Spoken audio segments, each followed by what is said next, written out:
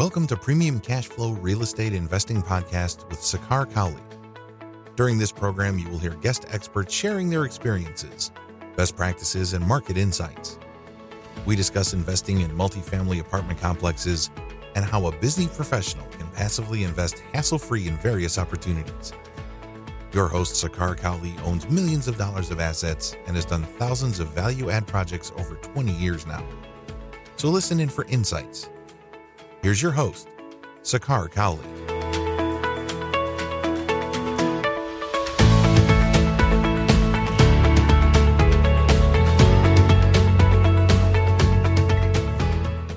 Welcome to another edition of Premium Cash Flow Podcast. Today I have one of my favorite guests, Omar Khan. Welcome to the show, Omar.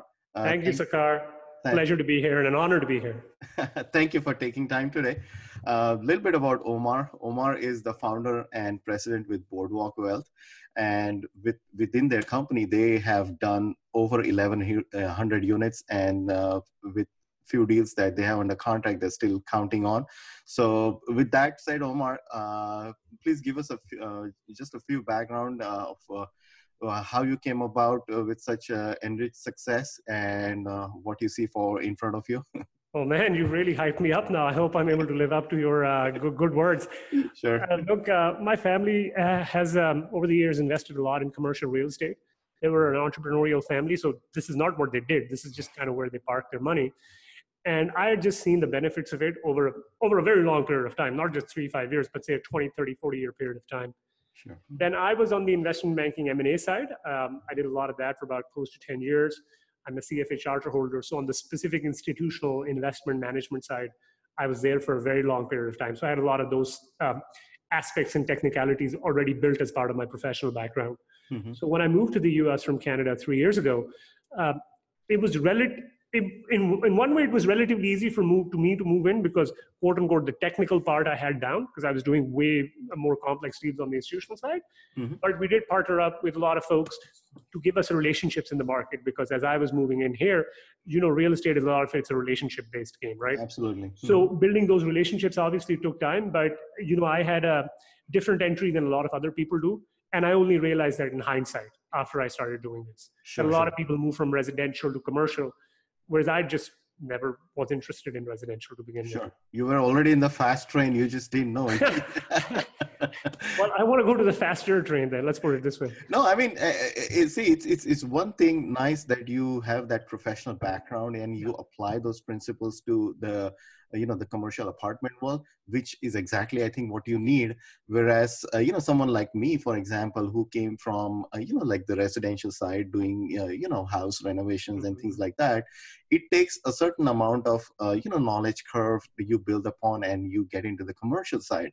Both can be done, but nothing like someone like you who has a background. Yeah, but you also have to realize that didn't happen overnight. I spent the first 10 years of my life, most of my 20s, early 30s, basically working 80 to 100 hours a week, right?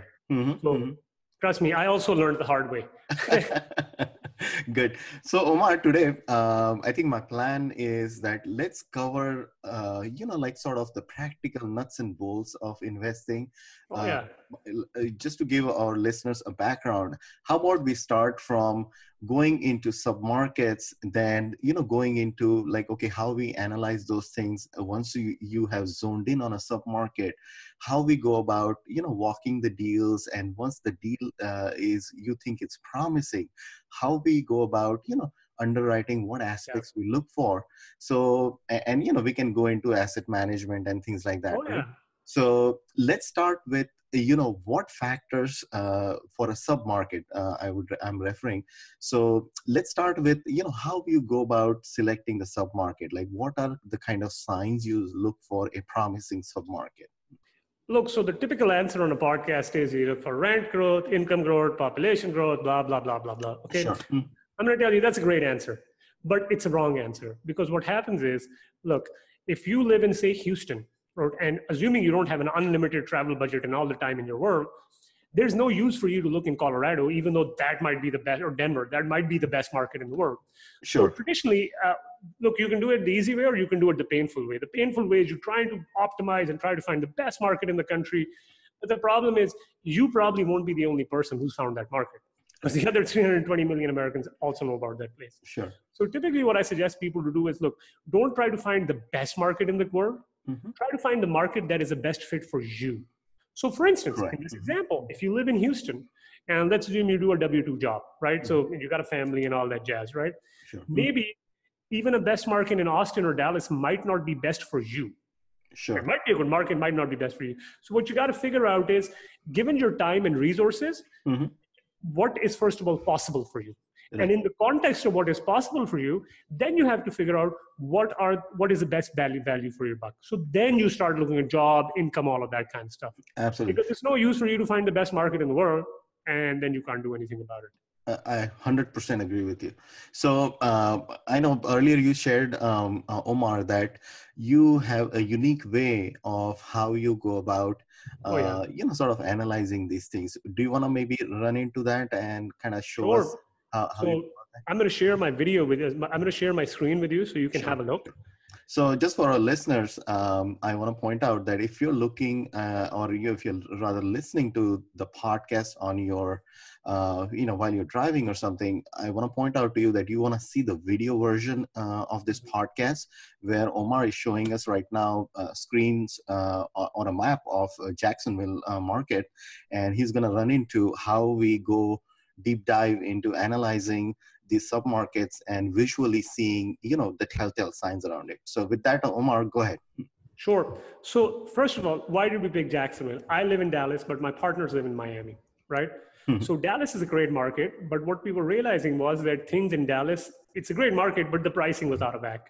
And obviously Miami, is just very expensive. Right. So, but because we do this full time, we had the budget, time, and resources after we'd done a few deals in San Antonio and Austin to basically pick our next market. But again, that was within drivable distance. So again, it would be no use if I found the best market. Let's assume that happened to be Washington, D.C., because neither me nor my partners could go to it, right? Sure. So we started looking at Jacksonville, Tampa, and Orlando.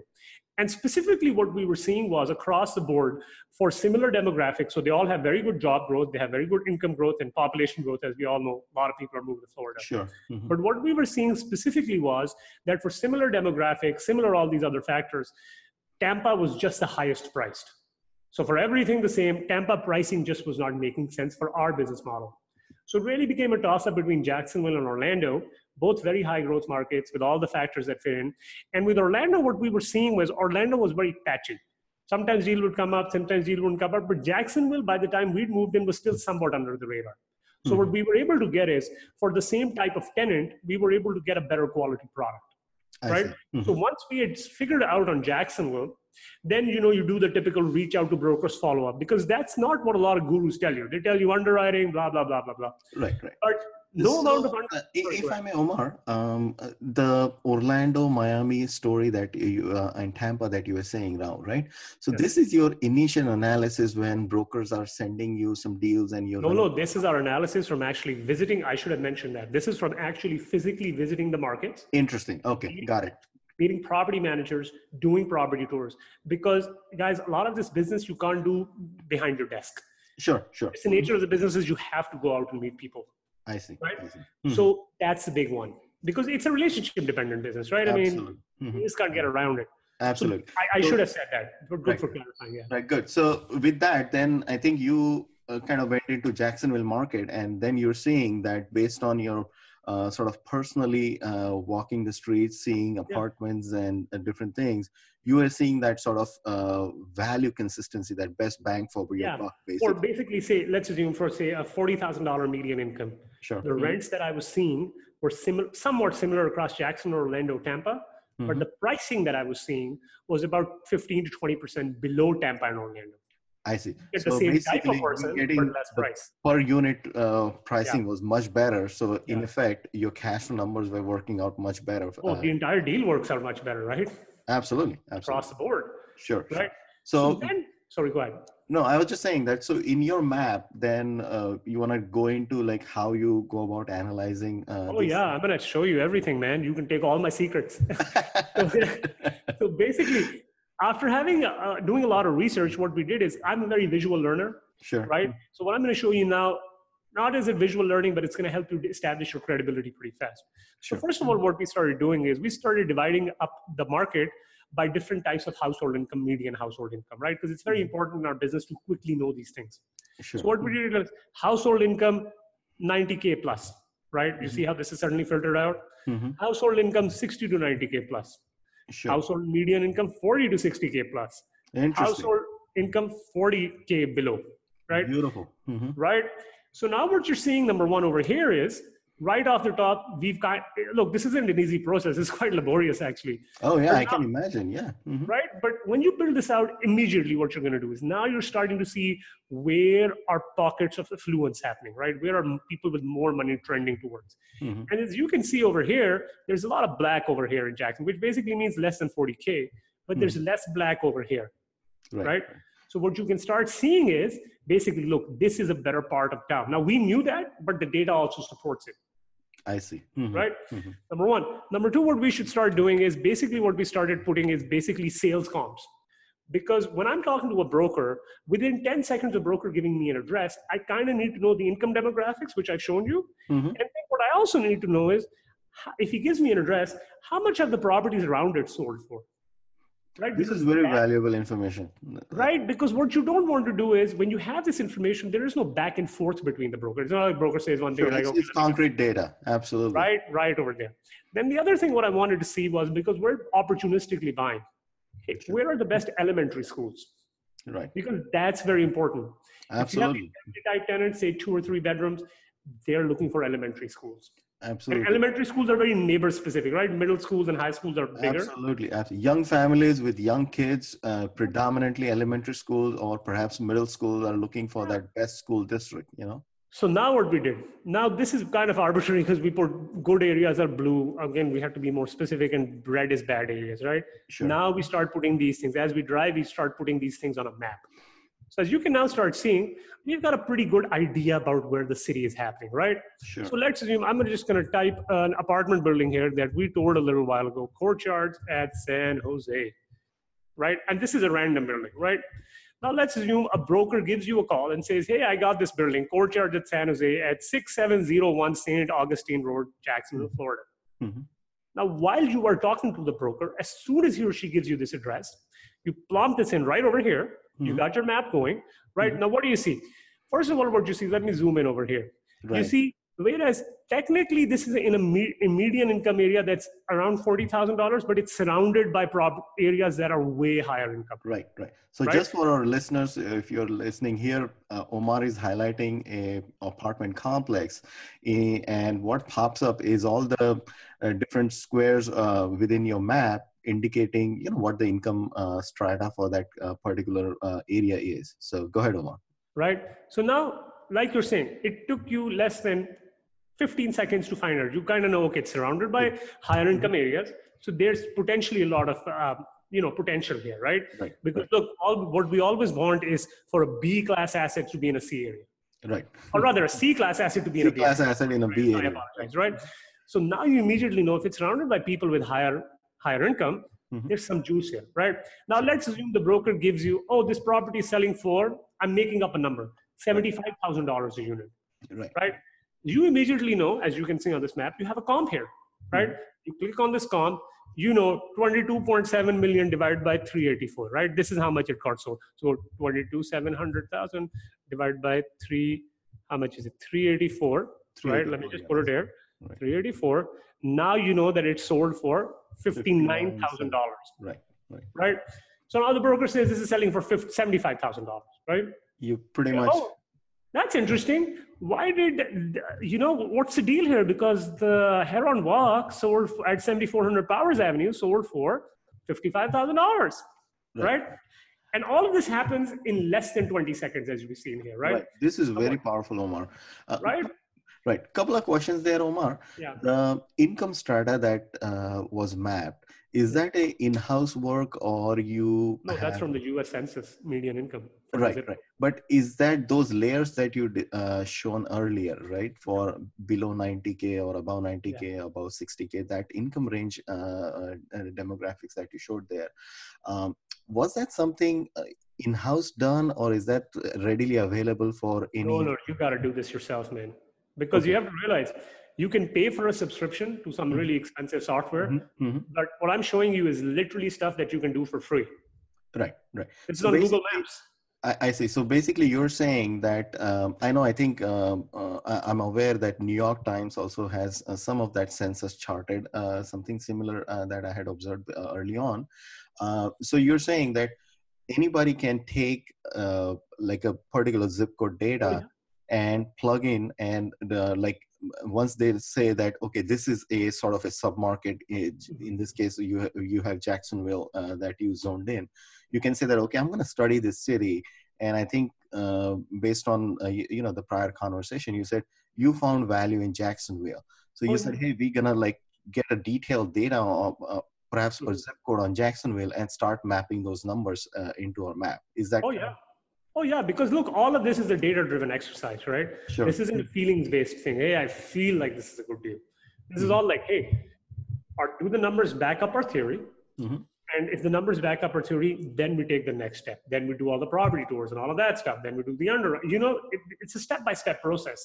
Sure. Because what's no use is that every time a broker sends you an email or a deal, you just start jumping up and start doing things, because you're going to waste your time all the time.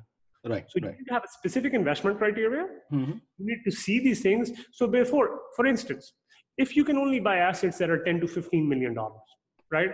And if somebody sends you a deal for $50 million, right? That's not going to work. For you to look at it, because what are you going to do?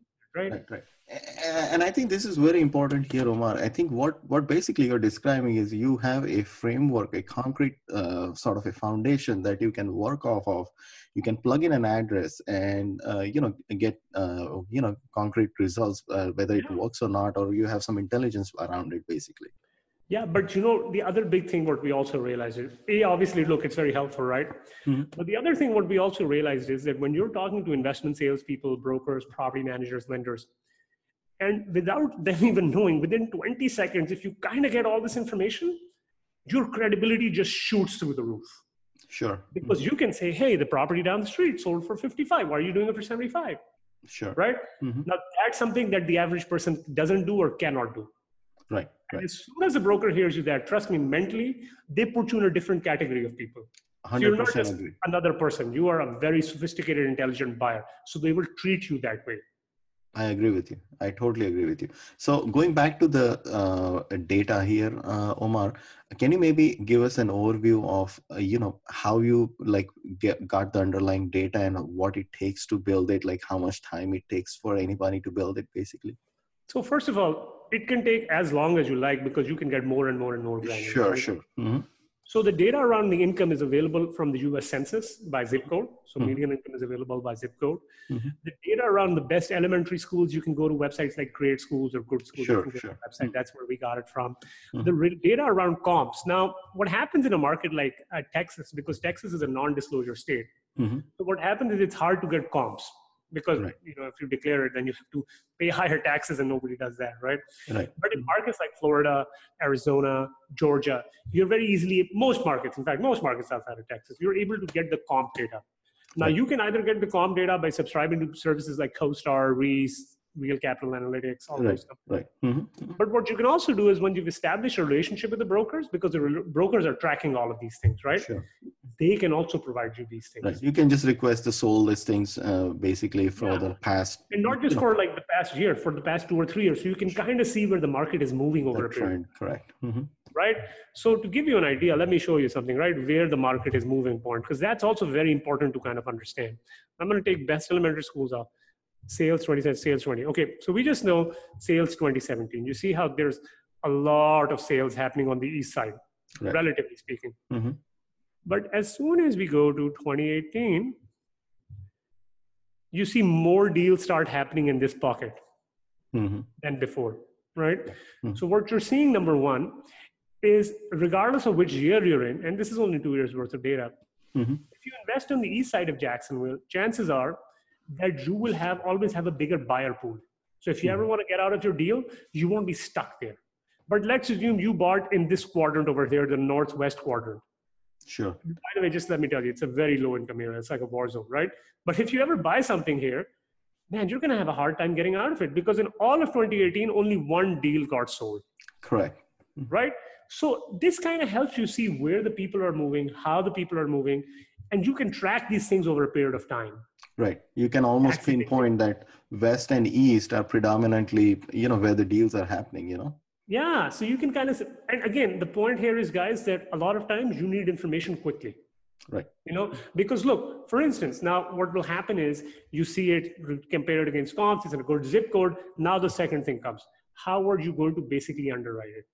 Right. Again, this is a topic that most gurus don't touch because this is a technical issue, right? Right.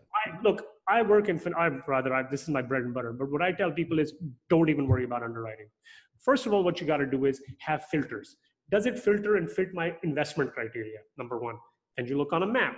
Then you say, I'm going to do a very high level underwriting, which is not even underwriting, to be very honest with you. What right. it is, that's just, thumb rule whether things work or not, Yeah. So for instance, what you will see is, for instance, what are the rents in this property and what are the rents in the comps? Because as an example, if this property has overpriced rents by $100 and there's nothing in the comps that support it, well, what are you going to do, man? Correct. You can't even do anything, right? Sorry, right.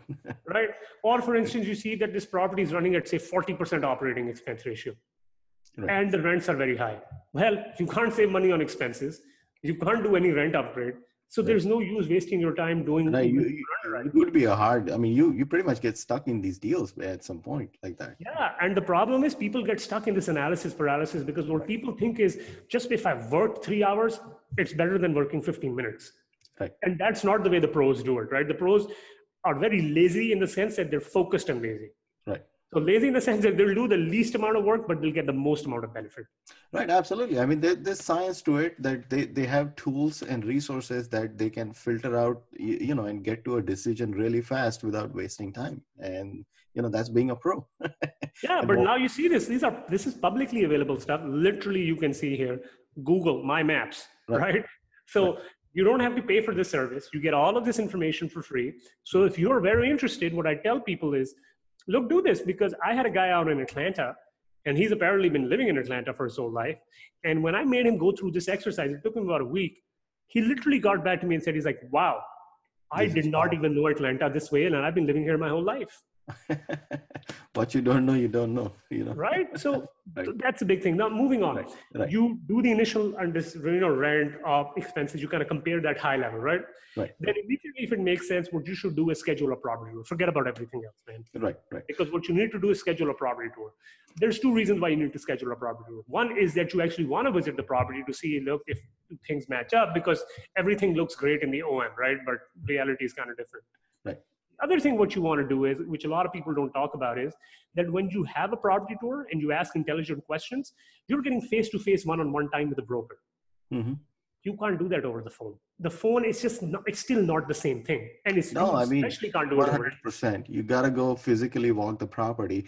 And do you insist, Omar, that when you're doing these property tours, do you insist that you meet and speak and connect with the existing property managers? Oh, yeah. It's kind of understood. Mm-hmm. Because typically what will happen is typically what happens in a property tour is, let's assume a broker says, hey, let's meet at this property at 2 p.m. Mm-hmm. So you'll go to 2 p.m., but what you'll really be going is the property manager's office, right? Sure. Everybody will meet in the clubhouse or the property manager's office, and you go from there. And typically the property manager will be with you on a property tour because they have to open the apartments, some of the apartments, right? Obviously the ones that are available. Mm-hmm. Mm-hmm. And that's a good segue for you to ask questions like, hey, what else do you think we should do? If you had more money, what would you do? What's your biggest problem? And you have a lot of times when you ask the right questions, what you'll see from the back of your side of your eye is that the broker is cringing because he doesn't want the whole information coming out. Right. But a lot of times, man, you're able to get so much information from people that you'll never be able to get it, no matter how much analysis you do. Right. No, I think letting people talk and you have a listening ear to it, especially in these property tours, is extremely important because they will tell and share things. I mean, in fact, I sometimes go to an extent saying that, hey, go talk to a few people in the buildings and you will notice that, something was not, maybe they left washer dryers unfixed or some drain that was never attended, and you kind of start to see a trend. It's what the condition of the what a trick that I kind of figured out, this is again by accident, but now kind of use it is, you might go for a property tour from 2 to say 3 p.m. right? Mm-hmm. So we do the property tour, blah blah blah blah, and we leave, right? Mm-hmm. But then I have one of my guys show up say 15 minutes after I've left, trying to, secret shop an apartment. But by that time, everybody's guard is down because now the property tour is over. Right? And now when he or she goes in, it's very easy for the property tour manager to be like, oh yeah, this is an apartment. And a lot of times they'll show you some of the apartments that they haven't shown me when I was doing the official property tour. Right. Because it's a guided tour, right? Sure. So you're able to get a lot more information, or my guy will go in, and before he goes to the property manager, if he sees somebody hanging outside, he'll just ask him, hey man, what's up? How are you? And just initiate a conversation. Sure. Mm-hmm. Right. So that gets you a lot of soft things that you're never even going to find out. And by the way, a lot of times, if you develop a good relationship with a broker, they'll tell you things. Right. And speaking of all this, Omar, that at what point you start to, maybe spend money, do you start doing, inspections and paid, that comes contractors and stuff that do you bring in? Do you do any of that before, you have a deal under contract, just to make just as an additional due diligence step for you, or you do all of that work after the deal is under contract? Look, first of all, Sakar, I'm a desi guy, so I'm averse to spending money if I don't have to. Right. Mm-hmm. Right. But look, the bigger deal is after we've done the property tour and assuming we like it, right? Mm-hmm. We're going to underwrite the deal now on more complexity. Mm-hmm. Excuse me. And once we pass that little stage, let me stop sharing the screen. So when we pass that little stage, what happens now is that, look, for instance, let's assume we like the deal once we underwrite it, blah, blah, blah, blah, blah. Mm-hmm. We'll schedule a second property tour. And in that property tour, in all likelihood, if I haven't done this already, because I tried doing this earlier, but if I haven't, I'll take my property manager with me, right? The property management company that I like. And typically I'll kind of do the whole song and dance sequence again. Because what happens is if you're partnering with good property managers that are especially very well entrenched in the market, they kind of have to know about all the assets in the market. It's just a business, right? That's just the way it is. Absolutely. So now they're able to add stuff. They're able to see things that you and I are not able to see. Very, very good point. So you're bringing in an external property manager and seeing or analyzing things through their eyes, which is actually, that's a very good tip. So not just depending on your intuition or what the other property manager or the broker would have told you, which is... Yeah, because look, I have a specialty, right? We're in acquisitions, we buy stuff, but I don't want to do everybody's job. No, I know. I can't, and I don't want to. Right. So they have a specific job. And the bigger deal is if you're with good property managers, especially that are well entrenched in the market, like I said earlier, dude, it's a big world, but it's a very small world. Right. So people talk with each other in a profession. Sure. So a lot of times they're able to tell you, the owner, he's in big financial trouble. He wants to sell. Or one owner doesn't even care as long as he gets the highest price. So those are very good information to have. Right. And one of the things I always say is that these property managers are wealth of knowledge. They will have, as you said, it's a small world. They would know all the contractors or different actors who are active in that area. And people talk, word spreads out. They will know more about sometimes the other property that, hey, the property, a few miles from here had deferred maintenance that was not corrected. And now it's under contract. So you better check what's going on. So that is a valuable piece of information. So speaking of this now, Omar, moving on into underwriting. So what are the key elements you look for? Like, I guess what I'm getting at is that when you're looking at a P&L, for example, are there any telltale signs that, they have like high contract services? There's, excess payroll. So do you have any rules of thumb that, okay, if let's say, for example, let's say it's a 200 unit complex we're dealing with, right? So do you have a sort of a rule of thumb? You say that, for 200 unit, maybe you need like 5 or 6 person staff, 2 could be leasing agents, 4 could be. So tell us, sort of walk us through like some initial things that you try to look for when you're seeing a P&L for these size properties. Well, first of all, the caveat is cost structures differ by market. Right. So, and they also differ by the size of the building you're buying, but there's still a base level of fixed costs, regardless of what you could be buying a 2 unit if you want to put a manager, or 150 units, right? Right. That being said, typically contract services is a hard one to figure out because that is dependent on your submarket, and that's dependent on your business plan and what your tenants like and all that. Right. But typically the big ones are payroll, taxes, those are the big ones usually, and utilities, right? Right. So typically on payroll, at least in Dallas and say Jacksonville, these are big markets, right? What we're seeing typically is even 2 or 3 years ago, people could underwrite at $1,100 per unit and get away with it. Mm-hmm. You're not getting that man anymore. Doesn't matter what your property manager tells you. In reality, if you have a big enough property, I'm talking 300 plus units, you might get away with $1,250 per unit. But really, if you're anywhere between 100 to 175, 200 units, you're anywhere between $1,275 to $1,400 and more in the $1,350 range per unit. Everything I'm going to tell you is per unit, right?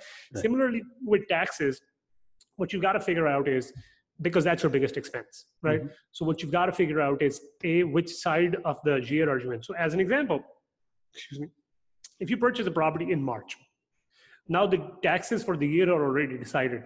Right. So let's say the property was $10 million when the owner bought it, and now you buy it at $20 million. So quote unquote, your taxes will double, right? Sure. But for those 9 months, at least your taxes will not double. They'll double from the next time the tax is reset. Right. So if you underwrote it at a higher tax rate, then you're not even going to be competitive against sophisticated people, right? Because so you got to watch out for that. Where in the year are you at? Because that will determine, at least for the remainder of the months, how much taxes you're going to pay. Are you going to pay it at the old basis? Or are you going to pay it at the new basis, right? Sure. Then, for instance, in Florida, at least, what happens is if you pay by, I think if you pay by November 1st or something, but don't quote me on it, you can get a 4% early payment discount. You do, right? Yeah, but that's not the case in Texas, right? So for instance, if you budget properly, you can save a lot of money there as well, 10, 20, 30 grand as well, right? Oh yeah, I mean, that's big money right there. I mean, my point is you're going to have to pay it anyway, so you might as well save money. Sure. Right? Sure. If you account for it properly, right? Right. So you can do that. And then with utilities, what happens is previously, even till like about a year ago or year and a half ago, what people were doing was they were getting these green financing. I don't know if you heard about it, right? I absolutely am aware of it. Yes. And what was happening was all you kind of had to do was put like low flow toilets and fix the plumbing and you were good to go. That doesn't work anymore because with the new rules that are coming in place in the last 6-8 months, you can't just go and put in low flow toilets and you kind of fix your leaky faucets and you're done. You do a whole lot more. Yeah, you got to fix your because you have to hit certain metrics across the board.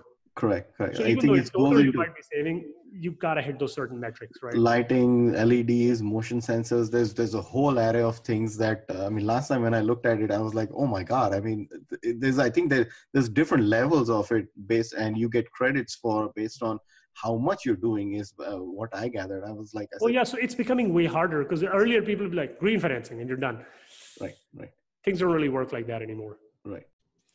So, Omar, speaking of the value add strategies, like when you're analyzing these deals, how much, like a rent differential you look for to, like size up these deals? And also, what are like maybe, top 5 things you look at, like interior wise, exterior wise, to see like, okay, how quickly you can, do the rehabs, what could be your, short-term goals, and maybe 2-year out, how you're doing the value add. Can you maybe share some words about that? Sure, I'd love to. So typically, in terms of, let me start with the interiors and exteriors, right? Sure. Typically because then that can translate into rents, right? Typically what you're seeing with interiors, we prefer obviously slightly more value add than less value add, that just gets us more room. Typically what we're seeing is 2-tone paint, resurfaced countertops, black appliances instead of white. You replace some of the medicine cabinets or paint them again, put low flow toilets in, add lighting package. Lighting is like, I think the highest ROI on the planet, I think, for anything, right? And basically the deal there is put vinyl flooring, the dark vinyl flooring that's coming in. Right. The plank floor. Right. Yeah. So that gets us the highest bang for our buck. That's what we've seen across the board in Dallas, San Antonio, Austin, Jacksonville. Mm-hmm. On the exterior, what we see is a lot of times it's coming in and repositioning the property. So rebranding, putting a new monument and signage, painting everything, that sort of stuff. And, you got to have to get away from boring paint colors and kind of have to go with something that pops, right? Mm-hmm. Because as soon as people are walking in, they got to feel like it's a cool big deal, right? Sure. And then resealing the driveway, that's a big one. It's only about $20,000 to $30,000. But what it does is it suddenly makes everything look way nicer. Right. And you're resealing and repainting the driveway. Right. So you consider basically someone driving into your property, how your signage, landscaping is looking like, your nice black tar, resurfaced your driveway. Do you place any emphasis on, let's say, a leasing office that? Oh, yeah. That's a big one, my friend. Because look, the deal is you got to realize everybody focuses so much on interiors, right? Everybody talks interior. But if somebody walks in and your leasing office doesn't capture their attention, they're not going to be as inclined. Their mind isn't as primed to actually get this. Sure, it's the first impression, right? Right. And what we've seen is if your leasing office and clubhouse is just awesome. Spectacular, right? Spectacular, right? Honestly, you can get away with spending less money on the interiors because by the time they get to the apartment, they're already kind of sold.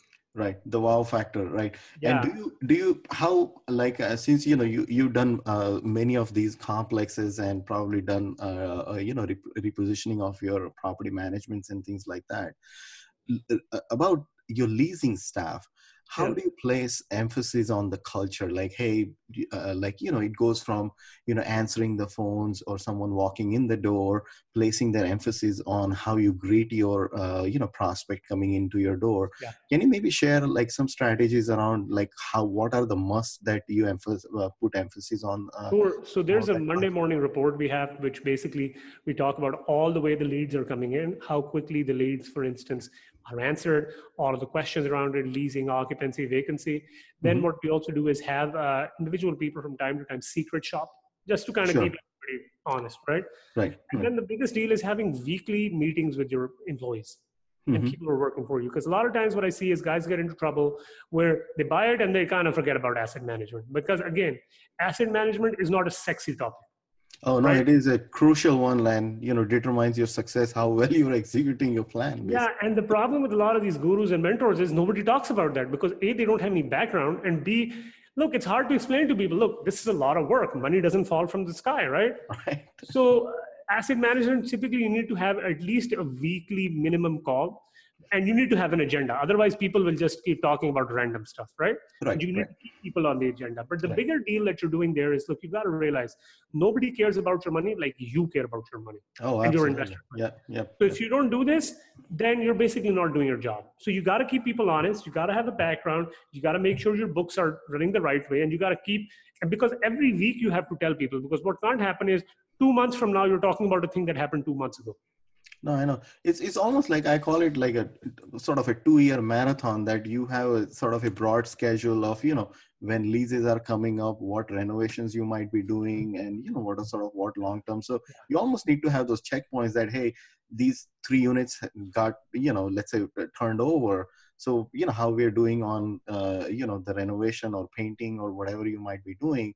And then, hey, how are the leads coming in? So you have to, I think, have all those checkpoints, and you're kind of tracking that progress weekly, I guess, right? Oh, yeah, minimum. Because this way, your property manager will also know that you are a smart operator. So they're not going to get lazy, essentially. Right. Good. And man, trying to think, I just blanked out here. So speaking of all this, then Omar, like, what do you think about exit strategies? Like, how do you, like sort of go about it? Like there are certain show tell signs that I have heard other guests at the podcast say that, oh, don't do all the value add, maybe leave some of it for the other operator to come through. So can you maybe describe some of words around it, that, hey, how you go about it, what your sort of theory around this? So look, first of all, a lot of times when people say, oh, go do this or that, I personally think that's a lazy answer, because it depends A, on your business plan, and B, what it also depends is on what market you're in. So let's assume you're in New York City. I'm just making up an example, right? Dude, you can do all of the value add, and you'll still find somebody to sell it to, right? It's the way the market is. But say in a smaller market, like say somewhere in, I don't know, Jackson, Mississippi, you got to leave a lot of meat on the bone for the next guy, because your buyer pool is very small, number one. But what I typically tend to feel, just the way I think about things, is you always need to have multiple plans. Right. So that just is not on the asset management side, that is on the financing side, that is on the investor side. You always have to keep setting expectations. So typically what we try to do is 70 to 80, maybe all the way up to 90% say interior renovations, but leave some exteriors, or do a lot of exteriors, leave some interiors. But there is one case where we did everything, right? Because the market is strong, it's in Dallas. We know we're going to have buyers for this. And it was an early 90s, late 90s vintage. So there's going to be buyers for it. It's a new property. People expect us to do it. We get the maximum bang for our buck. So I think that's dependent on your business plan, and that's dependent on what market you're in. Interesting. So one last question, Omar, and I appreciate all your advice today, actually. And speaking of markets and economy as to where we are, as we are recording the show today, we are just about wrapping up, March 2019 here. Yeah. What are your thoughts in terms of, where the whole multifamily market is headed? We are in the sort of still the historic low interest rates and things like that. Do you feel that the market is overheated and we are maybe perhaps going to fall off and go into a slight contraction? Well, first of all, if I knew the answer to that, man, I'd be a really rich guy. So that's a short answer. The long answer is, look, guys, you have to be disciplined when you're buying, regardless if it's in a recession or an up market. And look, if things don't work out, things don't work out, right? Why buy something on a hope and a prayer? Make sure that you do your research. Things are happening. Look, I know a lot of operators right now that are still buying and that are very disciplined operators because they have a strict buy box. And if things don't fit in that little buy box, they don't even do it. Interesting. Right? So you got to be disciplined. That's it. And if it makes you do more deals before you get one deal, that's the way it is. And if you have to do less deals to get one deal, that's just the way it is. Awesome. Thank you, Omar. Thank you for all your advice today. I greatly appreciate it. Thank you very much for having me. Please tell us how viewers can get hold of you. Yes, sir. So you can go to our website, boardwalkwealth.com. That's BOARD walkwealth.com. You can sign up. It's literally on the homepage. You don't even have to look for it. Sign up, put your email, put your name, and put how you find out about us. And we will basically give you actionable content that you can do day one. This is not like the usual fluffy stuff about thinking positively and then, relaxing with a beer or something. It's about how can you do actual stuff to help you make money, okay? Not stupid stuff here and there that's not really going to do anything for you. Absolutely. And that's what I love about you, Omar. It's all actionable content. You do and you get the results. And that's what we are all about. Not a lot of, the soft fluffy stuff. Yeah. Like, absolutely. I appreciate all your words, Omar. And it's been great. And I hope to, have you back again on another juicy topic. So it's always a pleasure. No, the pleasure was all mine. Thank you so much. Thank you. And I look forward to it. Okay. Have a good one. Bye. Thanks. All right. Thanks for listening to Premium Cashflow Real Estate Investing Podcast. Please join us at premiumcashflow.com to sign up for weekly updates, research articles, and more. We will see you again for another great interview with an expert guest.